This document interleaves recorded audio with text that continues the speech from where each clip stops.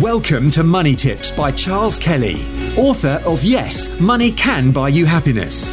Charles spent over 25 years in financial services, working for banks, insurance companies, and as a qualified independent financial advisor running his practice, before setting up his speaking, consultancy, and property business.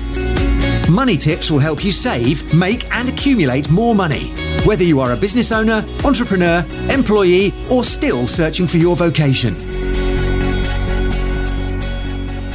What is the pensions triple lock in the UK? What does it mean, this triple lock? I'm going to be explaining that and more in this Money Tips podcast, and my name is Charles Kelly. A lot of you in the UK will be hearing about this fierce debate going on about the pensions triple lock, or the so-called pensions triple lock. What I want to do is explain what it is and explain why this debate is taking place. First of all, the pensions triple lock is a mechanism whereby the government guarantee that pensioners, this is people in receipt of the state pension, nothing to do with private pensions or company pensions, but the state basic, what they used to call the old age pension. Pensioners who are in receipt of this pension get a guarantee that their pension will rise by either the rate of inflation, wage growth rate, or 2.5%. Now, this triple lock's been in place for many years. And of course, in times of low inflation and low wage growth, perhaps the 2.5% didn't even come into play. But now, when you've got high inflation, and the last rise of the pensions last April was actually 10%. So that's quite a big jump for pensioners. And there are millions of people who rely on this state pension.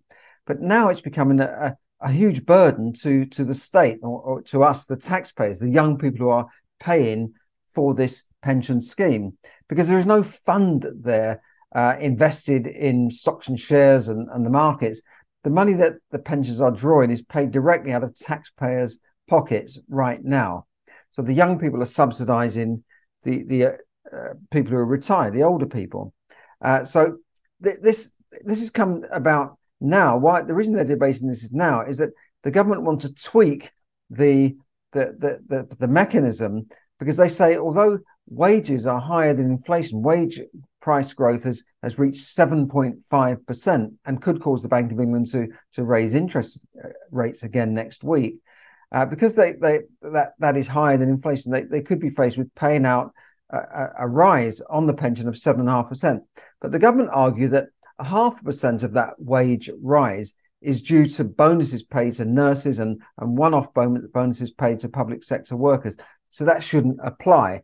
Now, you might think, well, that's splitting hairs, but this amounts to millions and millions and millions, tens of millions of pounds of extra payout from the taxpayer. If they cut it down to 7% instead of a 7.5% rise, the difference that would make to each pensioner would be about £50 a year. So you might say, well, that's not a lot of money, £1 a week, but for some people struggling on the breadline, that is a lot of money. And also politically, it's not a good time going into the next election, where the Conservative Party, some of their biggest voters are retired people. They tend to turn out more for elections than young people.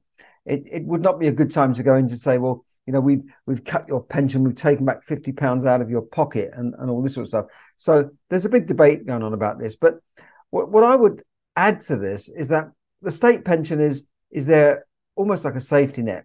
It's around £10,000 a year. It's not even a quarter of average salary at the moment. So it doesn't amount to much. And really, if you're just relying on the state pension, you're not going to have a comfortable retirement. You'll just barely be able to make ends meet. You're probably going to find yourself drawing additional benefits from the government to survive. So what should you do? Well, first of all, don't rely on the state pension. We don't even know if it will be there in 20, 30 years' time. It's certainly been pushed back from the current pensionable age, which used to be for women 60, for men 65. Now women have to wait until at least the same as men, which at the moment is 66 going on 67, depending on when you're born. It could go to 68. So this is the way the government is saving money on these massive payouts, because it is multi-billion pounds worth of payouts. One of the biggest things in the budget is keeping pensioners. Now, of course, pensioners well, they've been paying into the system all my life. I've paid this since I worked when I was 16, and all the rest of it. Yeah, that's true. But, they've calculated the amount that people pay in is not enough to cover your pension, because people are living much longer nowadays than they did in the past. And, in the past, they would expect people to live 3 or 4 years into retirement. Well, now people are living, 20 and 30 years into retirement. Some people have been drawing their pensions longer than they've ever worked. And it's just not sustainable. It's a bit like a Ponzi scheme that was, we heard about Bernie Madoff, this Ponzi scheme that he had. This is taking in money and paying out investors with new money coming in. And that's exactly what these government schemes are. Of course, they're legal. They're not illegal Ponzi schemes, but they're equivalent to a Ponzi scheme. And of course, when they calculated these pension schemes, they didn't really have any idea, or they should have done, that people would live longer and longer. And there'll be less working people to support those people in retirement. So it's a big problem for governments here and in the West in general. And the way they're trying to tweak it is by pushing back the retirement age and also tweaking the way that the pension will rise in terms with either the cost of living rises, wage rise, or a guaranteed minimum. So that's been going on. I would suggest you have got to do something, and it was always that way. You always needed to have a private pension, a company pension scheme, or some other form of savings to top up the basic state pension. I think it used to be called the basic state pension. So don't rely on that, and do have your own pension scheme. Get financial advice on this, or do have other forms of investment that you can make to boost your retirement. And the younger you start, the better, because it gives time for compound interest to take effect and to grow your fund. When I was a financial advisor advising on these pensions, we used to give people a quotation and say, well, this is what it would be at 65, and this is what it would be if you delay this decision for 5 years. And the amount of the fund that the difference in the fund would be approximately half the amount that you would get just by delaying that decision 5 years. And the reason is that in the last 5 years, there's so much investment going into the fund, and there's compound interest on interest, and that boosts up the fund by double in that last 5 years of leaving the money in there. So the answer is to be financially aware, to get financially educated, to invest early and start investing early as much as you can, or be in a company scheme as well. If you're in a company scheme, that's a good thing, because the company will contribute on your behalf as well.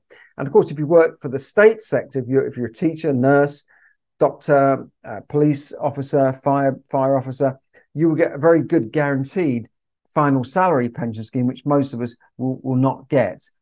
So if you want the best pension, go and work for the government, but it might not pay you the best salary.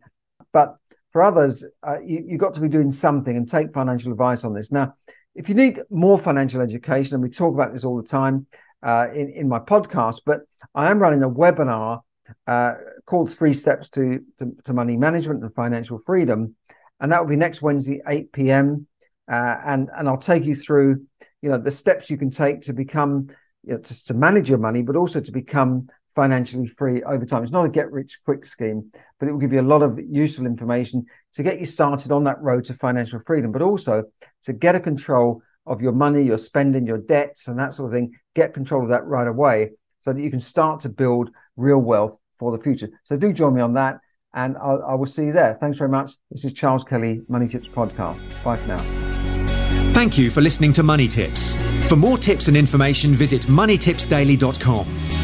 The information given in this podcast is for your entertainment and should not be construed as financial advice. As always, take independent financial advice before making any investment decisions.